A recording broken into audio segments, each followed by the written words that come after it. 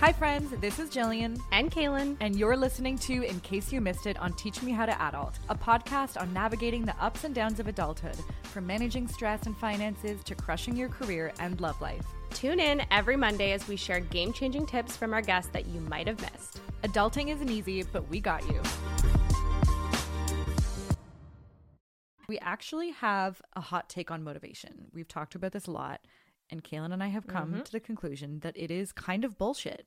And a lot of highly successful people, they don't believe in motivation and waiting around for motivation to hit. It's kind of a fallacy and a bit of an excuse sometimes. Yeah, totally. Because you know what actually drives people to get shit done?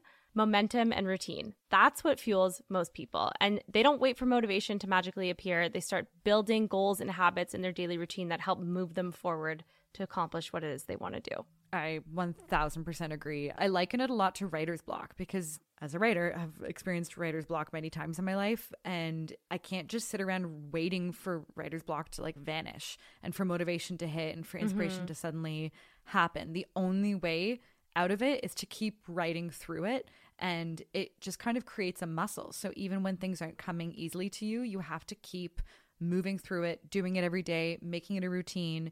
You got to keep at it. And it became really clear during the pandemic because we found that a lot of our friends and family kept saying that they had less motivation than usual, which was kind of funny because technically we all had way more time on our hands working from home and like never leaving our houses for over a year. Yeah. And being totally in isolation. And everyone had such lofty goals. Like I certainly did. I was like, I'm going to write a book. I'm going to do all these things. Everyone was going to bake sourdough bread and like lots of lofty goals were set. And basically none of them were met because of how dopamine works in the brain.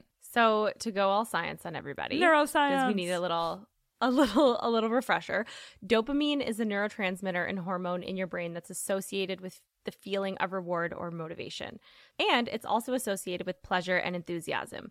So it actually helps us focus and work towards getting those feelings. Yeah, it helps you just like stick with something until it rewards you. We actually learned more about this back in our episode with Megan Golightly about organization, and she was saying like if you set a goal of cleaning your bathroom, let's say, or organizing an area of your home, make sure to complete it or you won't get that dopamine hit. And when you get that dopamine hit, it rewards your brain, it makes you feel good, and it instills in your brain that you should always continue to complete those organization tasks. So you're creating routine through that dopamine hit. Yeah, and that's how it works, like a cycle. You take action, you get rewarded, and then you have more motivation to repeat that action. Exactly. It's just science, to be honest. Bill Nye, you know? It is science. But that is legit where people get stuck because you feel like you have to have the motivation in the first place in order to take action. Like if I don't feel like writing, I'm not going to start writing my book until I feel motivated. Or I think we can all relate to like waiting to feel like we're in the mood to work out and then never ever actually working out.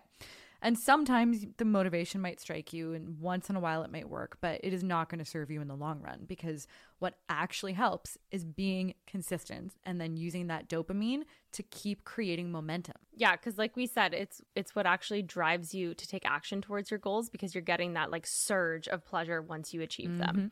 And what's kind of cool is procrastination, self-doubt, and like lack of enthusiasm are all linked to low levels of dopamine. True. Which is kind of cool. And there's one study that we did some research on where rats were given the option to have either a small amount of food that was easier to get or a large amount of food that required way more effort. And the rats that had lower levels of dopamine always opted for the easier option, whereas the ones with higher levels of dopamine basically would go through more effort to receive double the amount of food. Interesting. Hack your brain, hack your life. That makes a lot of sense. Yeah. There's a lot of different little hacks to help you get there, to help you hack that momentum. So one of them is tracking your wins. And we talked about this in our habits episode, but here's a quick refresher. If you keep track of your wins and the days where you let motivation take over, you can see just how consistent you were and let that trigger your reward cycle. So whether that's like tracking things in an app and seeing how many days you worked out, or whether that's doing something like morning pages if you're like a writer or creative and it's like this muscle where the first thing you do every morning is do your morning pages of journaling or writing or like brain dumping, and it becomes this habit and you can go back and see how many days you did it, and it just builds this cycle of I have to do this.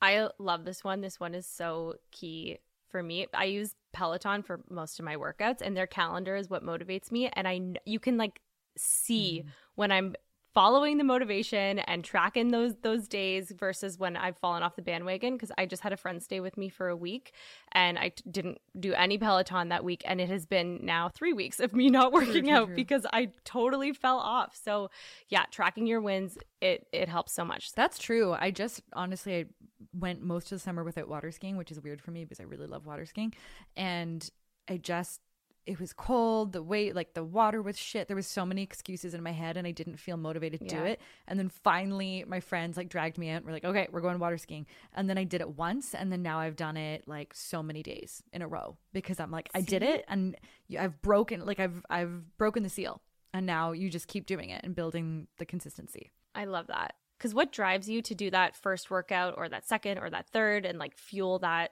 cycle is really just aligning your actions with who you want to be. Big nugget.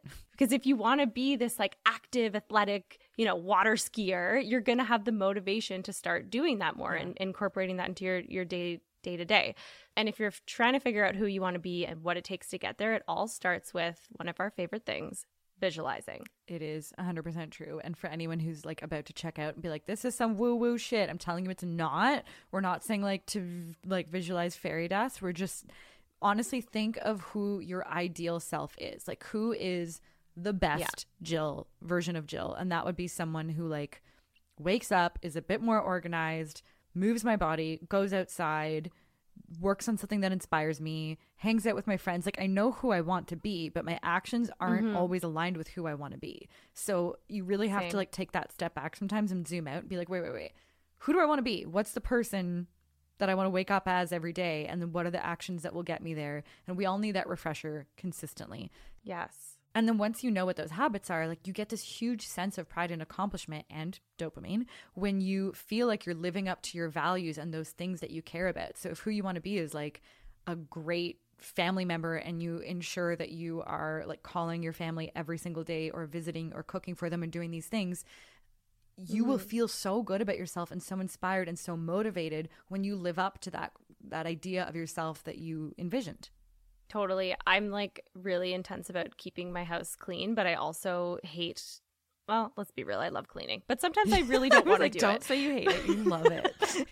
You know what I don't like? Folding laundry. Usually there's like a shit ton of laundry on my bed and I don't have the motivation. Laundry in my life. Well, there you go. But I always think about like, okay, Mia is crawling now and I want her to be able to like crawl on the floor without a pound of dog hair in her mouth. Just visualizing and like laddering back up to the bigger why is huge. And then also creating small wins. That's what really fuels the reward cycle. We've talked about this in a lot of our episodes and we're gonna do it again. If you have a massive, massive goal that's so daunting, like you want to run a marathon in like 3 months from now, like it's just, you're not going to feel motivated to do it because it seems unattainable. Whereas if every single day you want to go outside and run for at least 20 minutes, that feels very doable. So I know nothing about marathons clearly, but like work with me here. So it's not going to happen for me. Runs a marathon. No. Honestly, I will never. I tried to run the other day and I'm pretty sure I peed my pants. Like my postpartum journey. Body is not ready. No, my knees are sore. Everything hurts. It's not my journey. If I leave the house, I get a blister. Anyways, so you want to make small wins and use those, like break down the big goal, have your small wins. And you can do that by having these like to-do lists or kind of action plans of like how to break down a bigger thing. And then you can check them off. You get that dopamine hit. You've completed your task. Your big goals are now small goals. And I love it. Like going back to the writing example for consistency, if I was going to mentor someone who wanted to write and they didn't know how to start and they're like, I can't just write a book overnight. Like, what do? I would recommend something like Morning Pages or writing like one little poem, a 3-line poem every single day, whatever it is. Just do small bits every day and you will become the person that you want to be and start doing the things you want to do.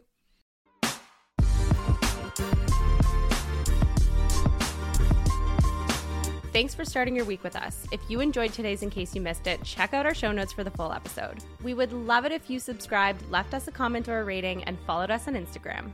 See you next time.